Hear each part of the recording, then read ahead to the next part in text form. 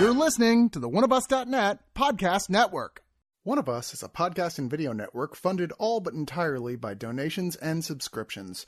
We do accept pitches for audio-based or banner ads, but on a case-by-case basis. If you are interested in that, contact us at oneofusnet@gmail.com. With the amount of audio and video content we generate, it is expensive and extremely time-consuming to keep things running. Please go to the webpage oneofus.net and sign up for a subscription at $2, $5, $10, or $25 and get a ton of bonus content. One of Us needs and appreciates all your support.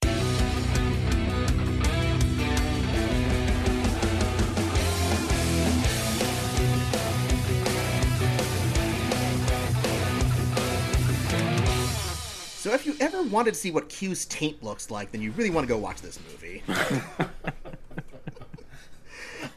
I did not think this movie would go there. I'm like, okay, it's pretty crazy, it's pretty nutty, and then that part happened. I'm just like, oh, now it's The Room. No, my goodness. It's not. Let's not damn it with that fate of praise. No. That was just, I just finished watching this right before the recording, so that was the thing that was just freshest in my memory, because it was like one of the last scenes. But no, this is going to be an interesting discussion. This movie is Surge.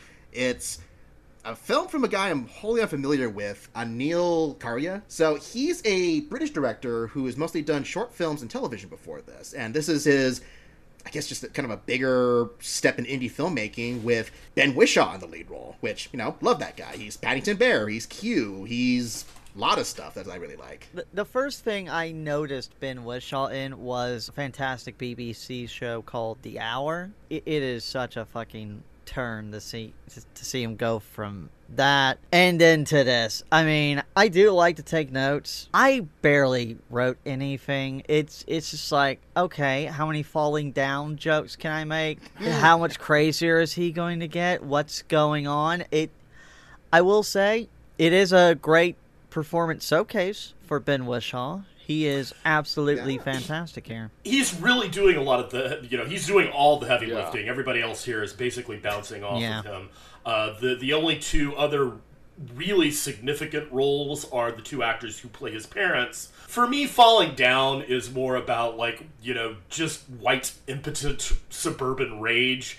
And this is more focused on mental illness. This is a guy who it's like, yeah, he works at the British equivalent of the TWA, and he's experiencing a lot of stress in that job, and, he's obviously at least a little neurodivergent, if not a lot. A lot of this is from this guy's home life, and, after the birthday scene with his parents, I'm like, I don't know what the fuck you're gonna do after this, my dude, but you're pretty much justified in all of it, because those guys are assholes. Yeah. It's funny because even just you saying we're trying to introduce the film, there's not a whole lot of setup that we really need to say for this movie. Let me just say this, though. I'm Justin Zarian. Hey, everybody. And over here we have my lovely team of reviewers. We got Bo. Hello. Hey. We got Jordan. Hello there. And we got Adrian. Hello, hello. Hello. So I'll just give a very quick synopsis. I mean, we already kind of did. Basically that, like you said, Ben Whishaw, he works at the airport security. I would assume at Heathrow, most likely. Heathrow or Gatwick. I think they said it in London. I don't recall that it's elsewhere. So he is just living his very mundane life, and you can tell something is really off with him. Just it's a very slowly stretching the rubber band kind of intro that leads to that birthday scene, like you said, and then from that point, the film just goes everywhere. It's a performance piece about watching Ben Whishaw go gradually more and more insane and unhinged. And that's a good hour of the movie, pretty much. Yeah, and it's not an overly long movie either. No, it's over before you know it. It runs along at a clip, and yeah, it's like, this is territory that other people have done, but for me there was enough of a spin on this that I was pretty much gripped from the moment I went in, mostly on the strength of his performance. Yeah. It wasn't making any hard left turns by any stretch of the imagination, but the gradual ramp of the movie takes us to a different place than you usually get when your central idea is like, here is a man who's been driven to his limits by society and has an incident or a series of incidents. This is one of those movies that kind of falls into this recent category of film for me. that, you know, I'm sorry who this may upset, but this is one of those Joker but good type movies where it's like he is kind of a product of society, of like what he's been through, and one day he just snaps. And to see this character played by Ben Whishaw, his performance in this is like one of the most unique performances I've ever seen him give. I mean, I don't think I've seen a ton of movies, but I remember him in like Layer Cake, and obviously everybody knows him as Paddington. You could even call this movie Paddington 3 and the Bad Day in London or something like that. The horrible, no good, very bad day. Yeah, exactly. But like not only is his performance really good, but the filmmaking I thought was like, this looks great. Like, it's a beautiful movie. There's not like a one shot type thing, but there are very long takes, including one that ends with a stunt where it's like, I know that wasn't Ben Whishaw. I know like they had to be a stunt performer, but it's cut so perfectly that it's seamless. Yeah, I was shocked when that happened. Yeah. Like, oh. Yeah, I was very impressed. And don't feel bad, Adrian. I'm with you. It's like, oh yeah, Joker, but you know, actually good and with some nuance. In my opinion. You please. It's Joker if he wasn't the hero. This movie does get a, you know, more intense as it goes, and I think really my favorite sequence of this movie is when you think he's maybe, you know, chilled out a bit and he just gets himself this hotel room and Nope. I said you'd think, but that whole sequence is like just a great, powerful, silent one-man show. I mean, it would kind of read off like this is a play that you're here because your friend's in it or whoever you're trying to date is in it, sort of vibe.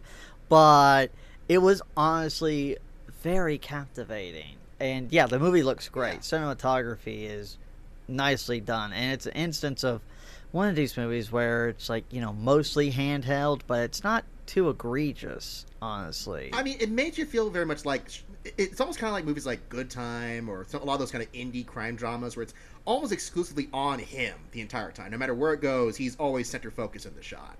And it's interesting, too, because when you say about it being a very wordless performance, I think he says, like, maybe 15 lines in this whole movie, because most of it is just watching his mannerisms and watching his interactions with people, where he's just gradually becoming more and more arguably animalistic in his attitude. Yeah, Holmes is not verbose at all, but you already know, like, 10 minutes into this movie that you do not want to sit down next to this guy at the bus. Oh, yeah, no, seriously. It's just like, nope, keep on walking. And, like, Bo brought up earlier, yeah, I was also thinking, is this character neurodivergent? Because I was starting to... Because honestly, even I'm always looking out for something like that, being a neurodivergent person myself, because I'm always curious, like, oh, great, am I going to be another fucking chosen one, or a savant, or another psychopath? Who knows? What I do like is there's not really too many answers given. It really does just look like this portrait of someone who's just kind of had enough, just gone mad, doesn't know really what to do or how to express themselves, or even in a healthy way, and just says, fuck it, I'll do whatever. I would agree totally with that, and I really do think that the through line through this movie is a person finding agency, and not necessarily in the most positive ways.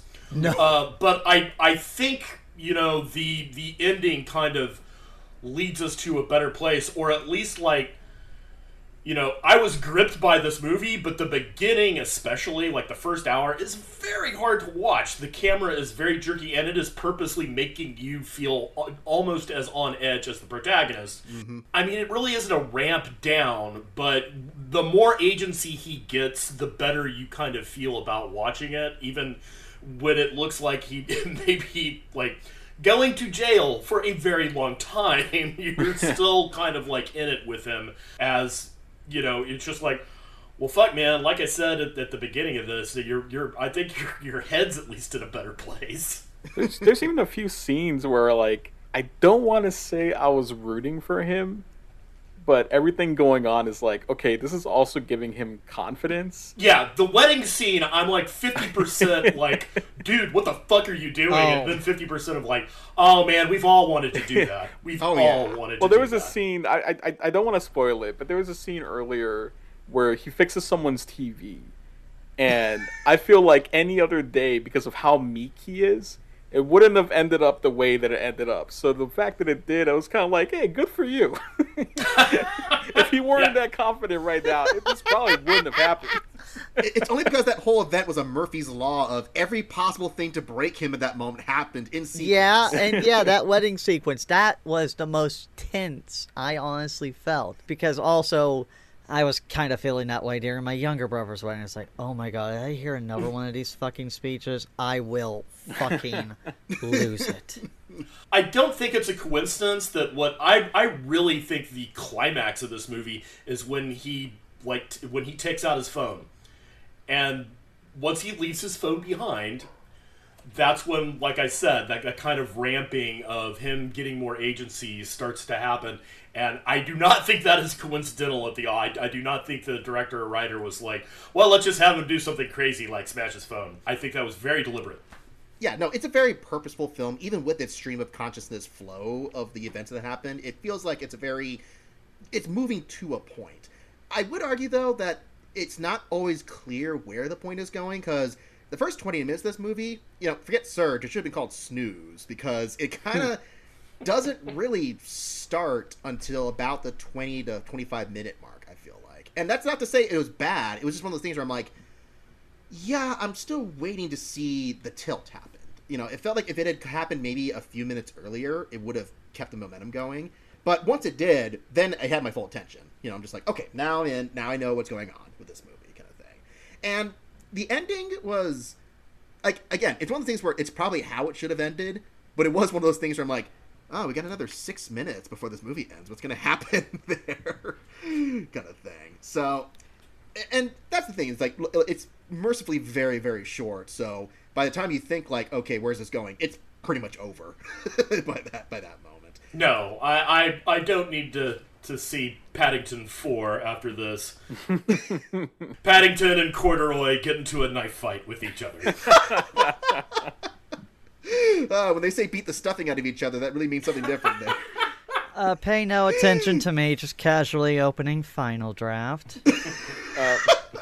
Well, we could probably wind down to Final Thought. Yeah. I mean, there's not a whole lot to really say other than that. Because there's so little dialogue and so little, like, when you say of big punctuated moments, this is really a film you should experience yourself. You should actually go watch it and just let it wash over you for a bit. It's intense, it's crazy, you'll have some really good laughs. Both serious and, unintentionally funny. Like, moments where you laugh, you shouldn't be laughing, but it's hard not to laugh at the craziness going on, kind of thing. Overall, I did enjoy it.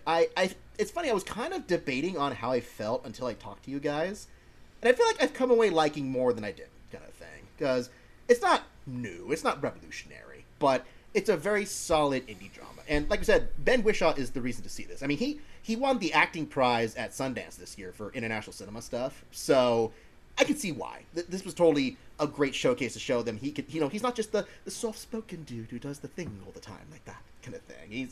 He's got range. So I'm gonna give this 7 out of 10 very special thank yous for fixing the television.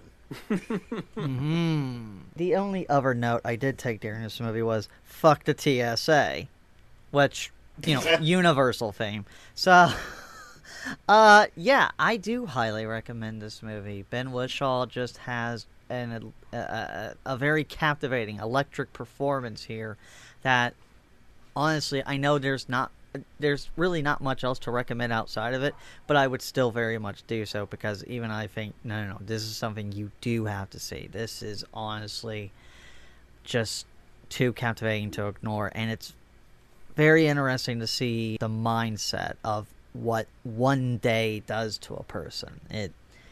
It's honestly one of my favorite little subgenres of stories, really. And I always tend to find those more fascinating than not, and thankfully this was a good example. So I will give it 8 out of 10 cans of Mellow Yellow, which was way better than Surge, and you should all admit it right now.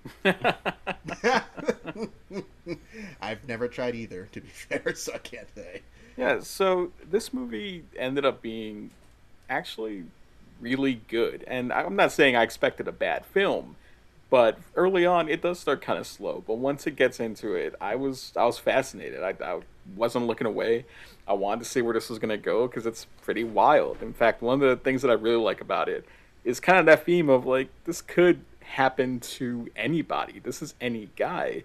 To the point where, like, he's so unnoticeable that no one really seems to try to stop him throughout his little rampage through London, which I felt was, like, actually, yeah, you know, there's, like, it's not like Luther is going after him or any kind of, like, special investigator wondering, why is this happening? It's funny because after that first thing that happens, you're like, okay, I guess he could reasonably kind of slip undetected. But then the second thing that happens, you're like, if this was Grand Theft Auto, the police would be swarming on him right now. Yeah, I'm like, throughout this whole thing, I'm like, the London Metropolitan Force is incredibly incompetent. Yeah, that first thing was at least 3 stars. Yeah, I do think it's kind of the point though, like, you know, this is someone that society just ignores, and it's going to continue doing so even when he's like, hey, look at me. This has a fantastic performance. I think it's shot really well. I wasn't really bothered by the shakiness of it. It kind of felt like one of those, like,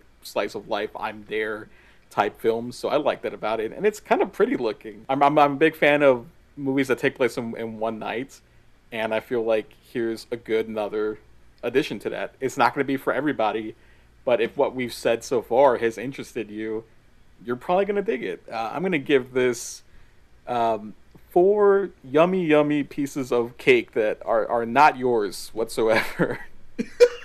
Out of 5. Yeah, so this movie isn't reinventing the wheel or anything like that. It's probably going to be a sleeper at best. It definitely is a tour de force in the legitimate sense of the word for Wishlaw. If you're a fan of him, it's definitely something you should check out. He's definitely going to be padding out his reel with this, I can tell you that. Anybody tells him he can only play bookish characters again, this movie is his buckler against that. So yeah, I mean, it's probably something I'm not going to revisit, but I can definitely, like, you know, recommend it at least strongly enough to give it 7 really, really bland microwave meals that are so terrible they might actually make you steal your neighbor's quad bike as well.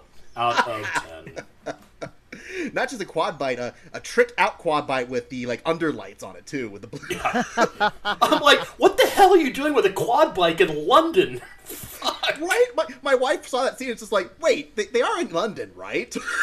Yeah, for the whole thing I was just like, well, that's a motorcycle, of course, right? Where the fuck are you taking that?